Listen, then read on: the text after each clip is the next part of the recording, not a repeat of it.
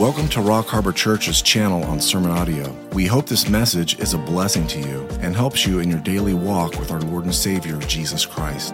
So please settle in and grab your Bibles. Here's Pastor Brandon with this message. Father, thank you, Lord, for this opportunity to come together. We thank you so much for this last semester, to be able to study and fellowship and to learn from your word and learn about what's going on in the world, Father. And so we ask that you would bless our time now, that you would teach us your word, and that you would illuminate us to your word so we can live it out before you. In Jesus' name, amen. Okay, so with the doctrine of rewards, let's get to another parable that teaches about rewards. And it's the parable of the wedding feast. And you might be familiar with it. I've talked about the parable of the wedding feast numerous times, but I've never actually didactically taught it so that we can understand the rewards aspect of this parable. This parable typically is misinterpreted because there's two features in the parable. There's a feature of an invitation to salvation, but then there's a second feature that deals with rewards. And what typically happens, people that come from a more reformed or even Arminian background will typically look at this parable and not see the 1-2 punch in it, but will only interpret it in one instant, in it being a soteriological passage for salvation, which I think does the parable a disservice. First of all, let's start with the context. You're in Matthew, number one. So Matthew's the Jewish book. Okay, it was written to the Jews. So it has a Jewish flavor to it, and it uses many Jewish idioms that you'll even find within the wedding feast parable. There's a lot of Jewish idioms. I'll unpack those. The other thing about Matthew is Matthew, Mark, and Luke are written to believers. Okay? Only John's gospel is written as an evangelistic tract. So Matthew, Mark, and Luke are written for discipleship orientation purposes. They're written for the believer. So when you read the Gospel of John, that's the gospel you want to give to an unbeliever to read. Tell them the start in the Gospel of John. But if you're starting with Matthew with an unbeliever, Matthew then expects you to know the whole Old Testament background because that's what Matthew's imploring into the text. And so you have to know what book of the Bible you're in to know the overall context. So since you're dealing with Matthew, since it's a Jewish book, and since it's written to believers, probably 98% of the applications are meant for believers and not unbelievers, okay? There's a few hints here and there about an outreach of salvation, like in this parable you'll see, but most of it is focused more on discipleship orientation, okay? So that's the overall context.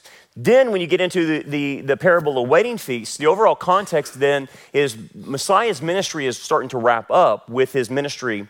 With his ministry to Israel, it is already ended as far as his offering of the kingdom to them. They have rejected that. And now he has done a job of building up the apostles for the church. Okay, so Matthew 22 comes late in his ministry in that sense, and the fact that he's going to explain what has happened to Israel, and then he's going to explain what the disciples are going to do, and he's going to and then move on from there to a personal application for discipleship is the overall context. Okay, so let's start with another piece of background that you need to understand. When you're dealing with wedding language, that this is very pronounced in the Old Testament of an eschatological reality of the culmination of the Messianic kingdom, which would be celebrated by a wedding feast or some type of feast, an eschatological feast. Okay, and that was in the minds of all Jewish people, right? That when Messiah rules and reigns, they're going to have this great feast. Even Jesus mentions this feast, and then we know it now more detailed as the marriage supper of the Lamb. But in the Old Testament, it was just this culmination feast of the Messianic kingdom.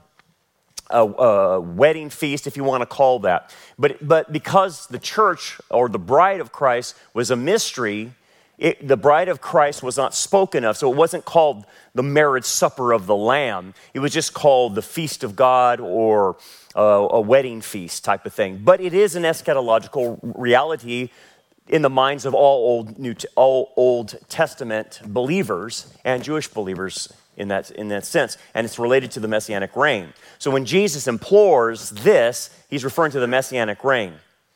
So then he starts off in verse 2, he says, the kingdom of heaven is like a certain king who arranged a marriage for his son. Now, one of the things that you want to make sure that when you see the kingdom of heaven or the kingdom of God mentioned in the other Gospels, it is not two different things. The reason he's using kingdom of heaven is because the Jews won't pronounce God's name.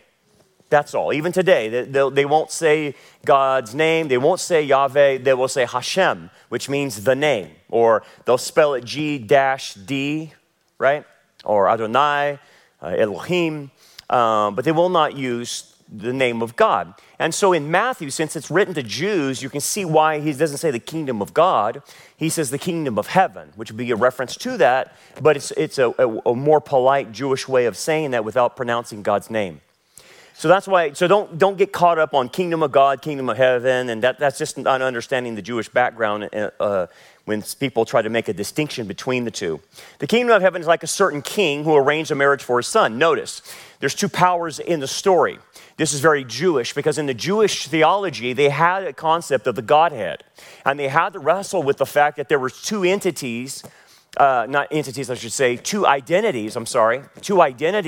that were both Yahweh in the Old Testament. They called them the two powers. And obviously one was the Word of God, but they noticed that one Yahweh could converse with the other Yahweh. And you'll have like Psalm 110, the Lord said to my Lord, sit at my right hand till I make your enemies a footstool. Or in the situation of Sodom and Gomorrah, you have one Yahweh talking to Abraham that calls down another Yahweh to call down fire and brimstone on Sodom and Gomorrah. So you had the two powers, the two Yahwehs, and the Jews had to wrestle with that. And a lot of them had a hard time with it, so a lot of them just kind of buried it. And didn't really deal with it. Even the word echad, the two shall become one, or hear, O Israel, the Lord your God, the Lord is echad. It means a composite unity. It doesn't mean a singular personality. It means a composite unity. And they knew that. And so when you start seeing this marriage stuff, all of a sudden you see a father and then now you see a son, it's referring to the two powers of the Old Testament that they knew were Yahwehistic, and they had to contend with it. And a lot of them just, like I said, didn't want to deal with it. So it wasn't like the Trinitarian concept was developed in the New Testament. There's no doubt it was flushed out, but the concept of the Godhead, even Paul mentions the Godhead term in Romans chapter 1, was an Old Testament concept. So in the parable, Jesus is referring to those two figures, and that being the Son and the Father, okay? Obviously, we have the Holy Spirit as a reference, but again, it was mainly the two powers that we're thinking about. So he arranged a marriage for his son and sent out his servants to call those who were invited to the wedding. So the eschatological wedding, the Messianic age, okay? And the wedding, which represents the Messianic age, they didn't know how long the Messianic age would go for. And many of the Old Testament prophets, they believed it lasted forever, which it does in one sense. But what we now know from Revelation 21 and 22 is that the Messianic kingdom actually goes into eternity, and so eternity actually has two phases. The first phase is the Messianic kingdom, which lasts 1,000 years, and then we go from the Messianic kingdom into eternity forever, and Jesus rules and reigns forever. So eternity actually has two phases, and that's what the New Testament revealed. That was a mystery to the Old Testament. So when they say they were invited to a wedding, they knew that this eschatological reality would happen one day. They just didn't know how long it would go. They just assumed it would last forever, and that was a good assumption. And it obviously now know in Revelation 20 it lasts 1,000 years. Anyway, and they were not willing to come. So there's the Calvinist problem. When the Calvinist says there's such a thing called unconditional election, that God chooses who he's going to save, and you have no way to resist that, and you cannot resist him. He has an irresistible will. What do you do with this verse? Because it says they weren't willing to come, even though they were called and invited to come, you got a problem all of a sudden, right? Because it shows you that the invitation that God gives out can be resisted. And it was, because they were not willing to come according to their own will. Now, what does this refer to? This part of the passage refers to the Old Testament prophets that called on Israel to come to faith, okay? And this goes all the way back from Moses all the way through the major and minor prophets, and this is what Jesus is referring to, that God has been extending his call to Israel to come to him so they can experience this eschatological event, the kingdom age. But yet, for the majority of of time, and the majority of Israel had not. There was always a remnant that came, but it was always small. The whole nation wouldn't come, and as a broad stroke, the nation just kept rejecting Yahweh and yet rejecting Yahweh and his call. Okay, so that's the first part of what the parable means, that Israel has rejected its prophets. Okay? Again, so now another time, another reissuing of an invitation comes out. He sent out other servants, saying, "Tell those who are invited, see, I have prepared my dinner, my oxen and fatted cattle are killed, and all things are ready. Come to the wedding." So all things are ready. Everything that needs to be done, it has been accomplished and will be done. And you need to come to the wedding because it's about ready to happen. And this passage, this verse 4, is a reference to Jesus and his disciples, John the Baptist, and into the book of Acts, okay? And tell those who are invited, obviously Israel. This was said to the disciples when the Syrophoenician woman came up to him, and he tested her and said, "Look, I've only been sent to the lost children of Israel. The lost tribes of Israel. I haven't been sent to you." But she pushed through. Right? Even the dogs or the puppies eat the crumbs off the master's table. But in Jesus' ministry, his ministry was focused in on regaining Israel back. And yet Israel wouldn't. They wouldn't come back, even through his disciples. And so we have a 1-2 punch. You got the prophets, and then you have John the Baptist, the Messiah, and the apostles, all the way through into the book of Acts, offering Israel a chance to be part of this messianic reality, this messianic kingdom, and because everything's ready. But the result was, but they made light of it. And they went their ways, one to his farm, another to his business. Now, in verse 5, let's unpack that a little bit. They made light of it. So they were indifferent to their own Messiah. They were indifferent to the call that Messiah put out, that John the Baptist put out. They were indifferent, and they went their ways. And basically they went about going, one goes to his farm, another goes to his business. Now, what you have to understand is the Hebraic background on this and how insulting this is, okay? So if you were in the Near East or the Middle East and a king or even a nobleman had invited you to a wedding and you didn't accept the invitation because you just had other things to do, that was about the rudest thing you could possibly do to somebody, is not go to a wedding and because you were fooling around with your oxen or you had a field to plow or something like that. That was like the height of rudeness, not to go. So what you don't see in this text is how rude verse 5 is making them out to be. Because if a king invited you and he said, "Stand on your head and whistle Dixie," you did it. Because you couldn't deny that call because it was such a great invitation. You were invited to the palace. This was great. This was a great honor for you.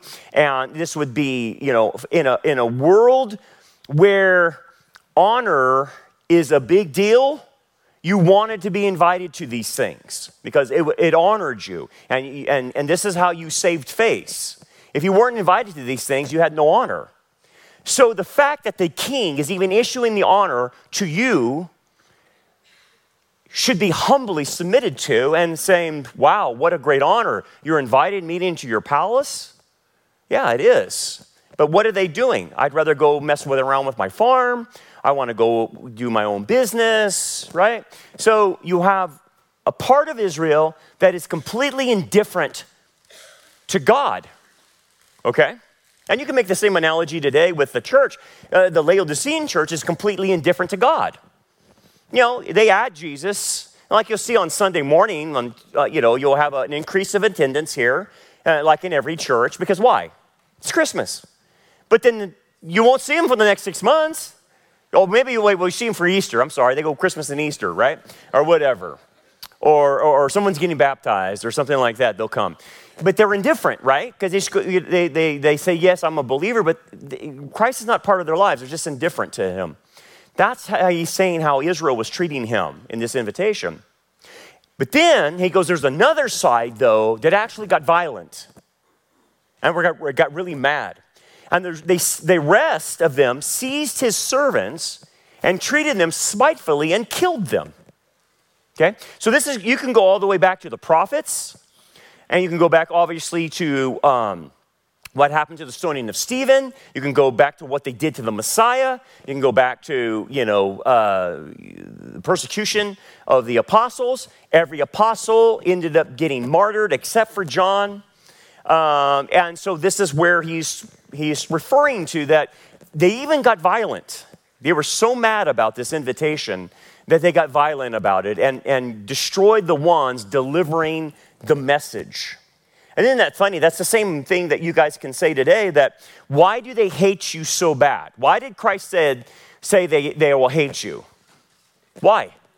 Because they hate him. The reason they hate you is he says because they hate me. So don't be so shocked when they do hate you and they get mad at you for telling the truth. They will get violent with you. Some will be indifferent and they don't care, but others will get really raging mad. Like the idiots that painted our sign that said death to Israel. That's a person like this, right? That's what we're talking about. They get violent. They want to harm people. And so there's an element in Israel that did that to them, obviously. Okay, so what's the king's reaction, though? Verse 7. But when the king heard about it, he was furious. Yeah, I could see why. Because remember, it's a great insult to not accept the king's invitation to a wedding and then to even go further and hurt his own servants that were delivering the invitations to you. He's furious. Okay? And what did he do? And he sent out his armies and destroyed those murderers and burned up their city. What historical reference is that referring to then? Because he's talking about history. He's actually making a prophecy here. When did Jerusalem, what's their city? Jerusalem, right? When did Jerusalem get burned up and 1.2 million Jews die? 70 AD. So he's referring to this. So even in the time that the king gives them, 70 AD, you go back to the resurrection and the crucifixion, which happens in 30 AD. So what we have is a 40-year time gap in the book of Acts that Messiah gives Israel a chance to come back to him before the unpardonable sin. And many of the Jews do, not all, but many of them do, and they become part of the church, and they get saved and whatnot. And many of them who will get baptized and identify with the Messiah will escape the penalty of this. But many of them didn't. They continued in their rejection and the unpardonable sin, the blasphemy of the Holy Spirit, which is their rejection of the Messiah. The physical punishment came in 70 AD with Titus destroying, Jerusalem and the temple. And I just took a couple weeks there. I saw the boulders right off the side of the temple. I saw them right there. He says, not one stone will be left on another. And they are, 2,000 years later, as a testimony of this judgment. They scraped the whole top of the Temple Mount. They destroyed it because, what happened is the temple had inlaid gold all inside of it from Solomon. And the Romans lit that thing on fire and it melted the gold. But the gold then went and seeped down into the crevices of the temple and into the rocks, well, the Romans are not going to let that sit there, right? So the Romans go after the gold, and in order to get the gold, they had to crack the rocks open and break the rocks, and then the Romans are actually the ones who cracked them open and shoved them off the side of the Temple Mount platform in order to get to the gold, and left the top bare. But that's why when you go to the southern end of the western wall, you can see the cracked boulders and stones that were left, pushed off by the Romans, left there from 70 AD as a witness to this judgment. Now, this is what you have to understand in the Gospels and the book of Acts. Otherwise, you'll misunderstand the book of Acts. Okay? So, the unpardonable sin is committed by Israel. The unpardonable sin is a temporal, national judgment on the nation. Okay? It's not a personal sin, even though personally you could do it, but you could escape this national judgment by coming to faith in the Messiah and being baptized, okay, for a Jew, okay? And so many people mistake the blasphemy of the Holy Spirit as a sin that someone today can commit. No, the only unforgivable thing you can do is not believe in Jesus. If you don't believe, then you're lost. There's nothing God can do for you at that point in time, because behold the Lamb of God who's taken away the sins of the world. He's already taken away the sins of the world. You just have to believe. And so, and if you don't believe, then there's nothing else left for you, okay? But blaspheming the Holy Spirit is a contextual, historical judgment, okay? Now, let me explain something. Let me divert, because we had an idiot at the Fox Theater on Sunday night that was a cult member, if anyone didn't pick up on that, okay? And he was using a loudspeaker, blasting his cultic views. He's oneness Pentecostal. I could tell by his baptism in Jesus' name only and repent and be baptized. He's using Acts 2:38. Instantaneous cult. He doesn't believe in the Trinity, so it's instantaneous cult. But the demonic was using him as a distraction for our group, okay? But let's understand something then. When you're reading Acts 2:38, and Peter's giving his speech to who? Gentiles? Who is Peter talking to? The nation of Israel. His speech in Acts chapter 2 is talking to Israel. And he is specifically telling them to be saved, not eternally. He's not saying saved, because when they were cut to the heart by his speech, that indicates they're saved already, when they were cut to the heart. But he says, you need to be saved from this perverse generation. What generation? In general? No. The generation that rejected their own Messiah, who is under the judgment of 70 AD of the unpardonable sin. He says, you need to repent and be baptized in order to avoid 70 AD, to escape from this perverse generation. It has nothing to do with salvation. And unfortunately, this is where all the cults capitalize on Acts 2:38. Church of Christ does this. Oneness Pentecostals do this. Every cult will do this. But if you read Peter, he is not talking about getting eternal life. He is saying, in order for you Jews to escape the penalty of 70 AD, the first thing you do is you need to repent. Repent of what, though? There is something the Jewish nation needs to repent of. It has to go back to Matthew chapter 12. In Matthew chapter 12, the official declaration of the nation from the Sanhedrin is, we recognize that he does powers by the power of Beelzebub. We do not deny he does power. He has power, but we say that power is coming from Beelzebub, the prince of demons, not the Holy Spirit. Hence the term blasphemy of the Holy Spirit. Okay? So the blasphemy of the Holy Spirit is denying that Messiah is doing the miracles by the works of the third person of the Trinity. That's what the blasphemy of the Holy Spirit means. So the first thing they need to do is stop the rejection of the Messiah and stop with the thinking that he was doing things by the power of Beelzebub. That needs to be repented of in their minds. that he is truly the Messiah and his works are of God. That has to be repentative. Now, what about baptism? Because you will not find this given into a Gentile context. When the Philippian jailer asked, what must I do to be saved? What does Paul say? Believe in the Lord Jesus Christ and what? You will be saved. He didn't say baptism. How are you saved? John 3:16. Does it include baptism? No. So why is Peter including baptism? Because I can tell, and he says this, and the cult member across the street kept saying, hey, are you baptized in the name of Jesus? And instead of the Trinitarian formula that's given in the Great Commission, baptizing in the name of the Father and the Son and the Holy Spirit. Why did he keep saying, you need to be baptized in Jesus' name? You need to be baptized in Jesus' name. Because number one, the oneness Pentecostals don't believe in the Trinity. Number one. But number two, he doesn't understand the Jewish context. Why is Peter not using the Trinitarian formula?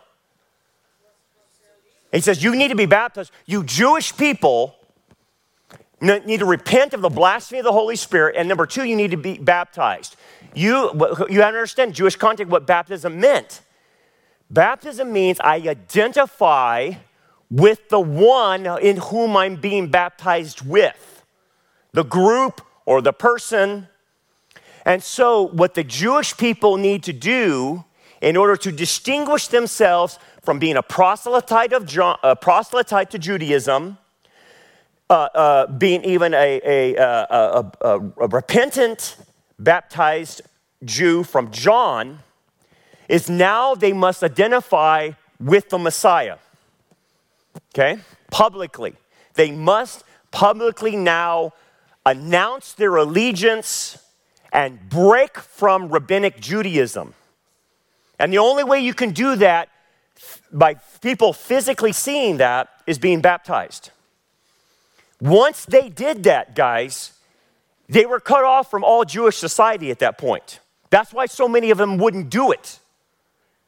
That's why in 1 Peter, he's getting on to the Jewish audience there for not being baptized because they were secretly following Messiah, but wouldn't publicly identify with him.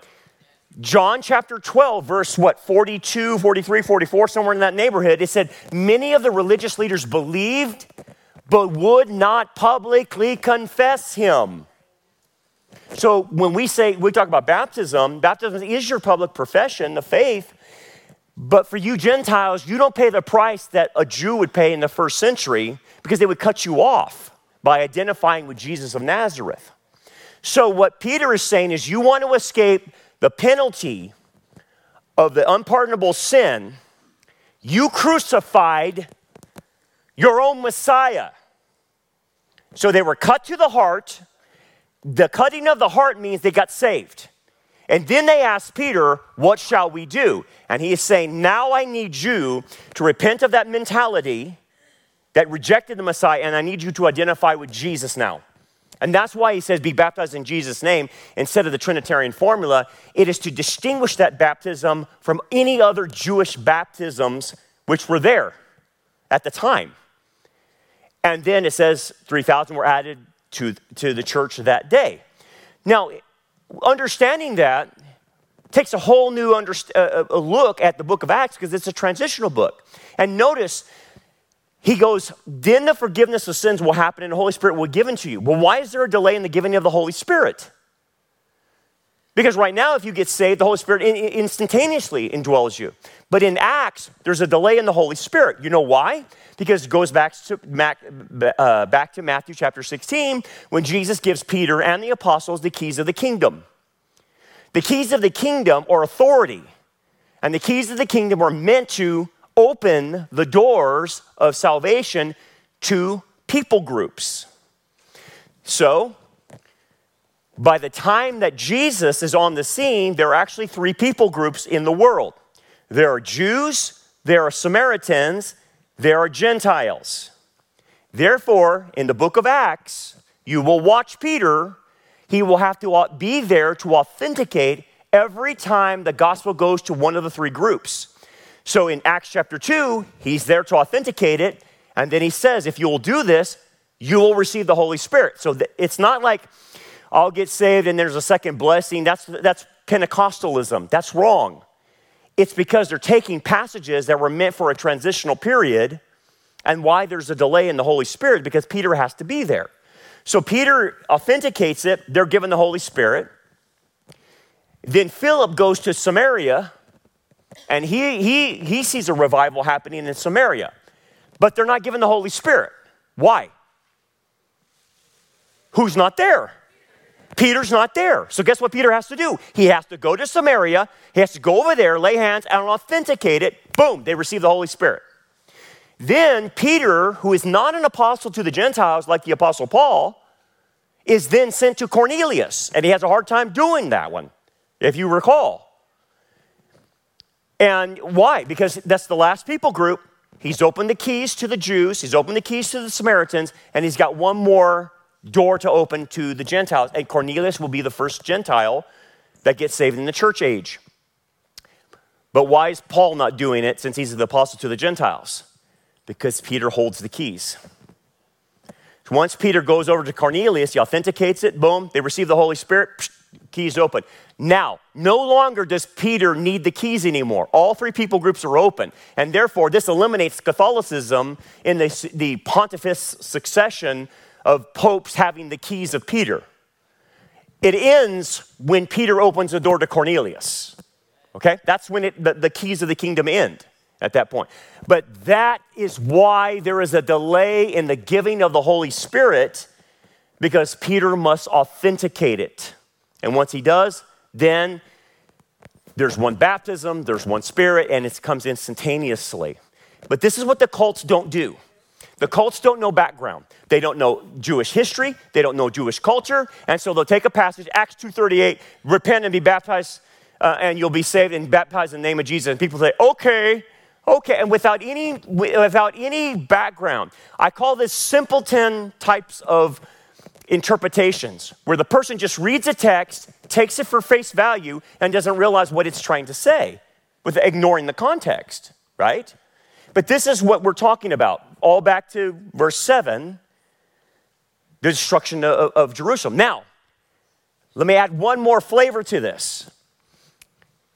The believers who refuse to identify with Messiah by being baptized, suffered physical judgment because of it. They were saved, but because they refused to identify with Messiah and they went back into Judaism to escape Jew-on-Jew persecution, guess what happened to them in 70 AD? They were killed. Because the writer of Hebrews is written about 64, 65 AD, and the writer of Hebrews is telling them, if you guys go back, something worse will happen to you than what happened at Kadesh Barnea. They all died in the desert. I guarantee you, you will die too. If you monkey around and trample the blood of Christ and by going back into Judaism and not identifying with him anymore. If you do that, you're going to die. And you know what? They did. By 70 AD, those believers were killed because they refused to identify with the Messiah. They didn't want to get cut off. And let me explain being cut off. Nicodemus, for example, was a very wealthy man. He was very wealthy. But because Nicodemus identified with the Messiah, guess what happened to Nicodemus? He died as a pauper. He lost everything. No one would do business with them. No one would do any interactions with them. This is why in the book of Acts, they are selling everything and donating it to the church, because everyone's being cut off. It's not communism. It's we can't live. No one will do business with me anymore. Just imagine you having your business and no one would touch you anymore because you identify with the Nazarene. So this is what the book of Acts is going through. This is why the Corinth church had to raise money for the Jerusalem church in all of that, and helping them get through this persecution that they were undergoing. Okay, let's get back to this. That's a long story short. Then he said to his servants, the wedding is ready, but those who were invited were not worthy. Why are they not worthy? He sent the invitation out, but why would he tell them they're not worthy? Because they rejected it. They deemed themselves not worthy. They don't want to go to the wedding feast. So he says they're not worthy of it then. They don't want it, then they're not worthy of it. That's the idea, okay? It's not that they weren't worthy, it's they made themselves not worthy of it by the rejection of it. Therefore, go into the highways, and as many as you find. What does the highways represent? Highways go outside of what country? Israel. Okay? So I need you to go outside of Israel now. Okay? And that's exactly what the apostles did, because the apostles were clumped up there in Jerusalem.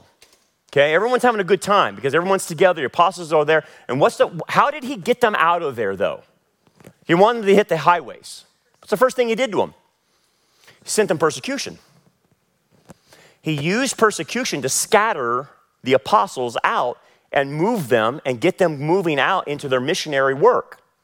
And so there's a lesson here that God will sometimes use negative factors in your life to move you. Okay? And don't discount the negative. Because they were all clumped having a good time. Say, hey man, this is great. We're having a kumbaya where all the apostles are here. Isn't this wonderful? You're not doing what you're supposed to be doing. You need to spread out. And so he sent them persecution. So they went to the highways. Okay? And Paul was one of the major guys on the highways, right? And as many as you find, invite them to the wedding. Now, highways goes outside of Israel.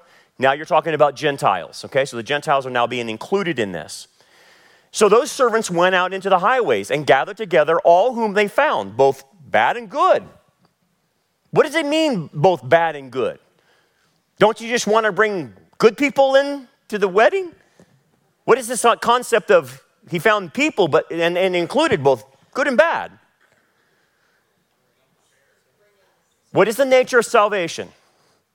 Is it earned? It's a gift. So does it depend on the moral agency of the person to accept that gift? No. So some people are better morally, some people are worse morally. Doesn't matter, because if you still commit one sin, you're still guilty of the entire law. So the idea is, among the Gentiles, there's moral Gentiles, there's immoral. It doesn't matter because it's still a free gift. It's a free gift that can't be earned nor deserved, so it includes all stripes of morality among Gentiles. Because you don't earn your righteousness, right? It's a foreign righteousness that's given to you, okay? So that's why it includes both good and bad. And the wedding hall was filled with guests.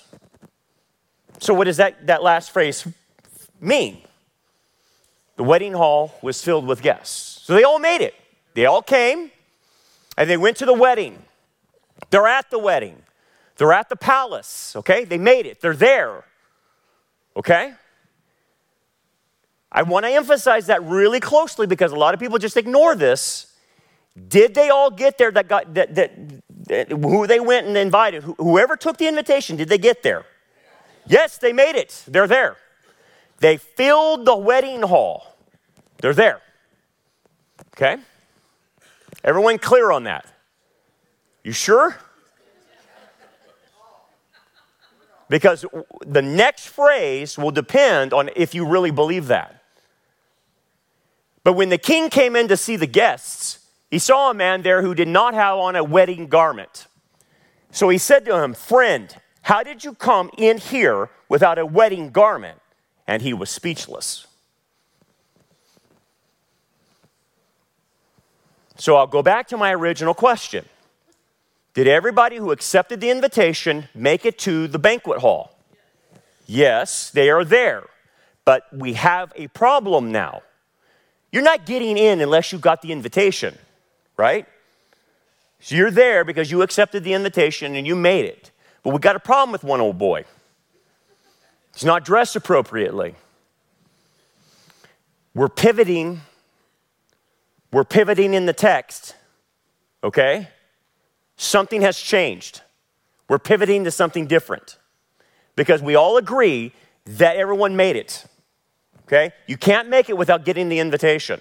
And the invitation goes out to everybody, as you know. But they're there. So everyone's here, but we got one old boy that's not dressed properly.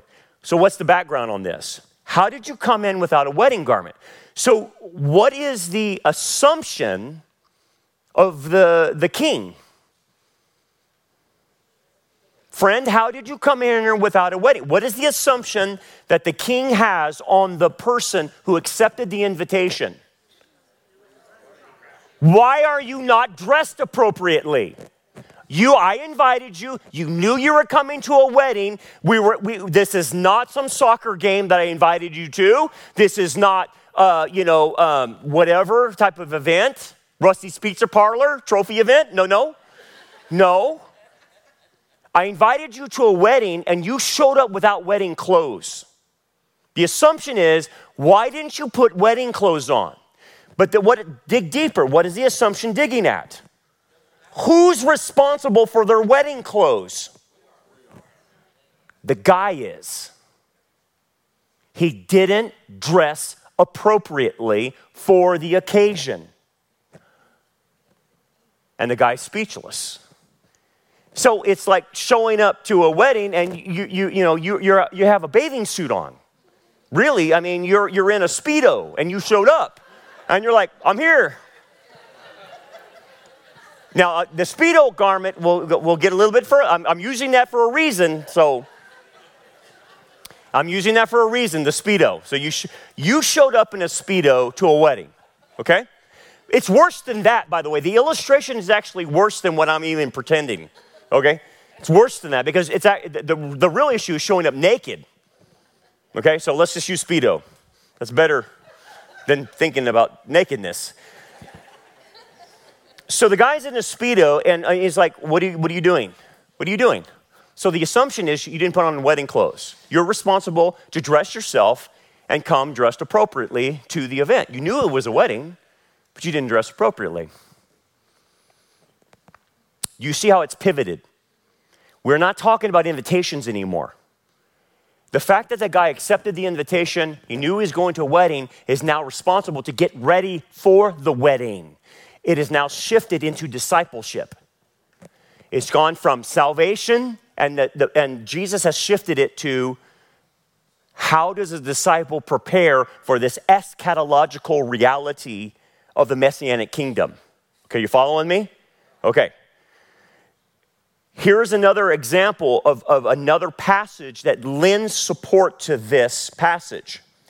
This is Revelation 19, and it's referring to the bride of the Messiah, okay? Which in this passage, going to the highways, going to the Gentiles, would include what organization?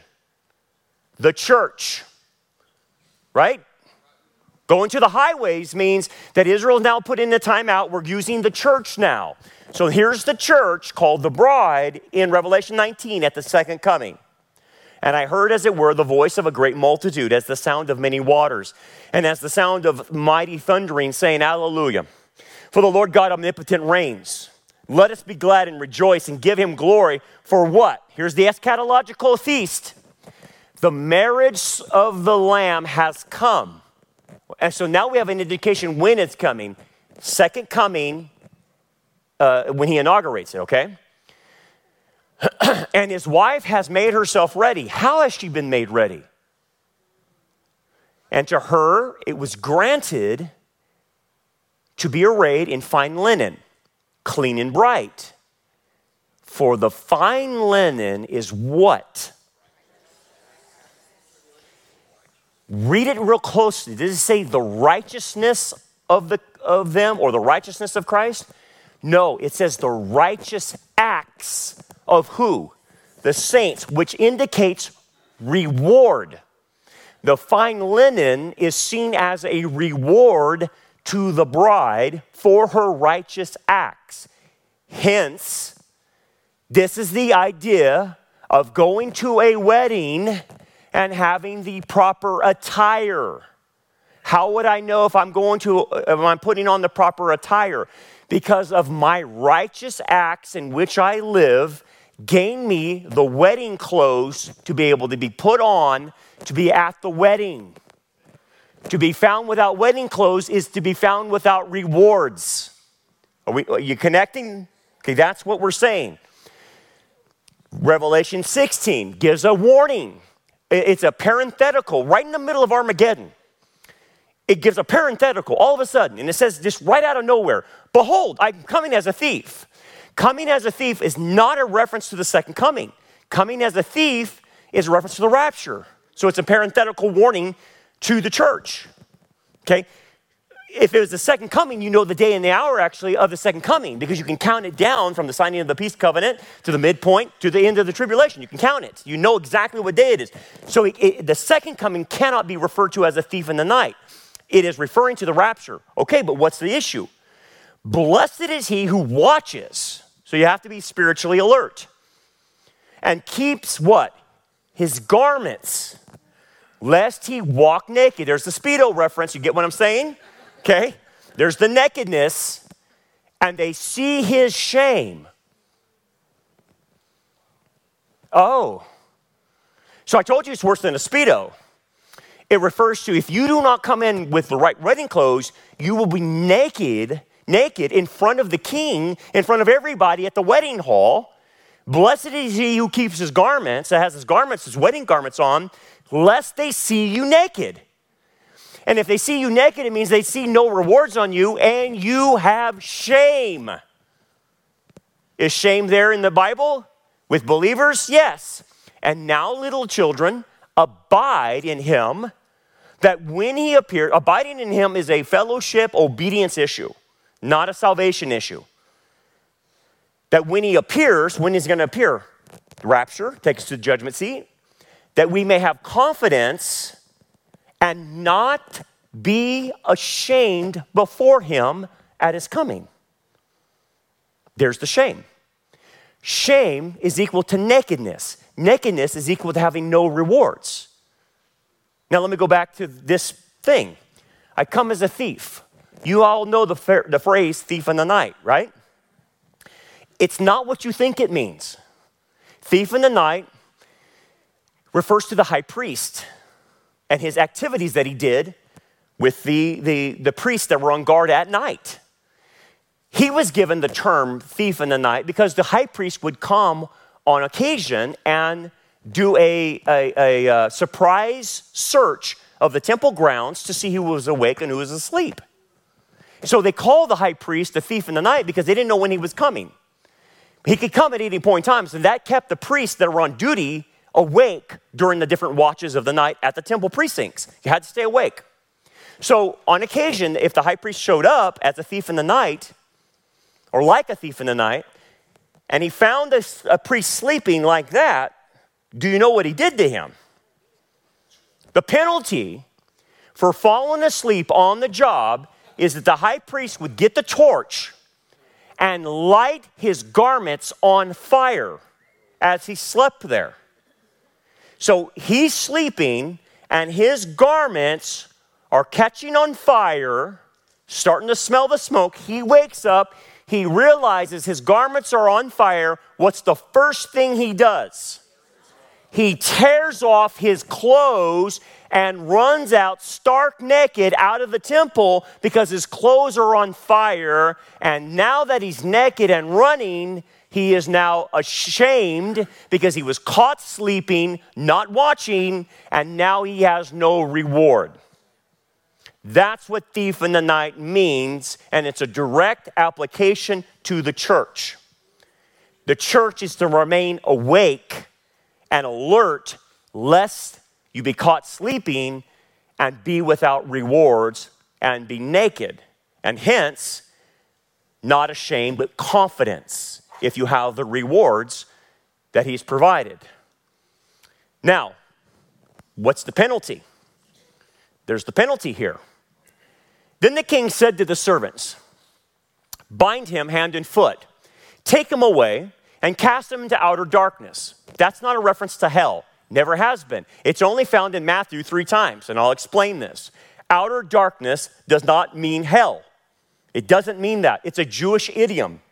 I'll explain it. Hang in there. There will be weeping and gnashing of teeth. Another Jewish idiom. In fact, the whole 13 and 14 are Jewish idioms. So bind him hand and foot, take him away, cast him into outer darkness. There will be weeping and gnashing of teeth. For many are called, many are called, but few are chosen. Let's unpack that then. So what is outer darkness? Outer darkness is a Jewish idiom. It's only found in Matthew. It's not found in Mark, Luke, or John, or any of the other Gospels. It's only found in Matthew because it's a Jewish audience. And in Matthew, outer darkness means exclusion from the eschatological feast. Okay? So when they would have a feast in the ancient world, you would have a wall or a gate in the front of your house, and then you would open that gate and people would come in and you would feast inside, and the gates and the doors would be shut and you would feast inside. But outside in the village was just pitch blackness. It was dark. It was at night. The only where the light was in the feast. So outer darkness does not mean hell. It means being put out on the street of Israel in some Jewish town where there's no lights and you're outside of the feast, okay? You're put in a dark street, basically. What it means then is not hell, it means exclusion from reward. They're excluded from the wedding celebration, which is a reward of the Messianic age. It doesn't mean they're excluded from the kingdom. It means they're excluded from the reward of the feast. Does that make sense? Okay? You're still there. Remember, they're there in the palace. They're in the palace. But they can't participate in the feast, which is a reward for only special people who have rewards, who have wedding clothes. Okay? Binding. Bind him hand and foot. Another Jewish idiom. What does it mean? To bind someone hand and foot means I'm restricting them. Therefore, what are they restricted from? They're restricted from ruling and reigning and different privileges and authorities in the Messianic kingdom. Does it mean they're not there? It means that, yeah, of course it means that they're there. It just means they're restricted. That's what binding hand and foot means. You're restricted now from certain things that you could have a privy to that other people have. And weeping and gnashing of teeth, that's simple. It's a Jewish idiom. It just means extreme regret, extreme remorse over loss, and sometimes it's coupled with self-anger. You're angry at yourself for what you lost. That's what weeping and gnashing of teeth mean. Now, weeping and gnashing of teeth can be used people in hell, and it's used there, and it's used for believers too, because it just means extreme regret. Okay. So let me unpack something a little bit more. Let's look at the other two times outer darkness is used in Matthew, the Jewish epistle. So we can understand that we're not going crazy here, and this is referring to hell. The first time it's used is Matthew 8:12. When Jesus heard it, he marveled. He's talking about the faith of the centurion. And he said to those who followed, assuredly, I say to you, I have not found such great faith, not even in Israel. And I say to you that many will come from the east and the west and sit down with Abraham, Isaac, and Jacob. For what? What did we just study? What are they going to sit down with for? The eschatological feast. So he's referring to the feast here. They will sit down with Abraham, Isaac, and Jacob in the kingdom of heaven. Okay. Verse 12, but the sons of the kingdom will be cast into outer darkness. People say, well, see, he's referring to Israel, and they rejected him, and they're going to be thrown into hell. That's not what it's talking about at all. Not at all. Because you know why? In hermeneutics, there's the principle called the analogy of Scripture. And in the analogy of Scripture is Scripture interprets Scripture. You don't get to interpret Scripture. Scripture interprets Scripture. So if I don't know what the sons of the kingdom mean, I must go find it somewhere else in the Bible where it does explain where it means. So I'm stuck here. But the sons of the kingdom will be cast in outer darkness, and there will be weeping and gnashing of teeth. We already know weeping and gnashing of teeth is extreme regret. Let's define sons of the kingdom. This is Matthew chapter 13, the bottom passage. I didn't put the text there. It's Matthew 13. It's in the mystery kingdom parables, and it's Jesus now explaining the wheat and the tares to the disciples. And he then defines the sons of the kingdom. And his disciples came to him saying, explain to us the parable of the tares in the field. He answered and said to them, he who sows the good seed is the Son of Man, and the field is the world. Note, the good seeds are the sons of the kingdom, but the tares are the sons of the wicked one. What did he just explain? Who are the sons of the kingdom? The good seeds, saved individuals, as compared to tares who are unsaved. Messiah just interpreted verse 12 to you, saying, but the sons of the kingdom, which are believers, will be cast into outer darkness. There will be weeping and gnashing of teeth. What do you mean? Because the faith of the centurion, he said, was greater than any believer in Israel. Did you catch that? The faith of the centurion, he says, I have not found any greater faith than what this guy is doing in all of Israel. And that's among even his own apostles. Do you see the statement that he just made? He said, there's no Jew here that has greater faith than the centurion guy. Now, will they grow in that? Yes, of course they will. The apostles will. But at that time, when he made that statement, the centurion had the greatest faith in all of Israel, and he's a Gentile. And he's making a contrast. And he's saying, you see this guy right here, this centurion guy? He didn't even have the background that you have. But he has more faith. I'm telling you, because of his great faith, he will have more reward than other believers who will be excluded from rewards, and they will weep and gnash their teeth because they lost rewards because of their little faith compared to his great faith, even though they all make it to the kingdom. That's what he is saying. And he's making, it's not a good statement on Israel at the time, by the way, when he says that. Okay, so what we have then is Messiah interprets what the sons of the kingdom mean. I don't need a commentary. I have Messiah, him interpreting. This is called the analogy of Scripture, and Scripture interprets Scripture. And therefore, I now know and understand what outer darkness means. It means being excluded from rewards. Okay? The other passage it's used, and I'll end on this, is Matthew 25, talking about the parable of the talents. All three are servants. One doubles it, the other one, two double it, the other one buries it.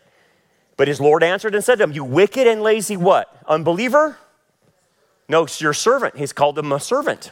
You knew I reap where I have not sown and gather where I have not scattered seed, so you ought to have deposited my money with the bankers. And if my coming, I would have received back with my own interest. So take this talent from him and give it to the one who has 10 talents. For everyone who has more will be given, and he will have an abundance. But from him who does not have, talking about a loss of reward, because of bearing your talent, even what he has will be taken away. He's basically stripped of all rewards. And cast this unbeliever, no, unprofitable. He defines what kind of servant it is. This believer is unprofitable, which means the believer doesn't produce any rewards. He's done nothing in his life to deserve a reward. So put him in outer darkness. He is excluded from the messianic feast. He's in the kingdom, but he doesn't get to participate. And there we're going to be weeping and gnashing of teeth because he's going to have extreme regret for what he lost as far as rewards are concerned. And that is how you interpret the parable of the wedding invitation. Thanks for joining us for another lesson. We hope that this message is a blessing for you and helps you grow towards a more mature understanding of God's Word.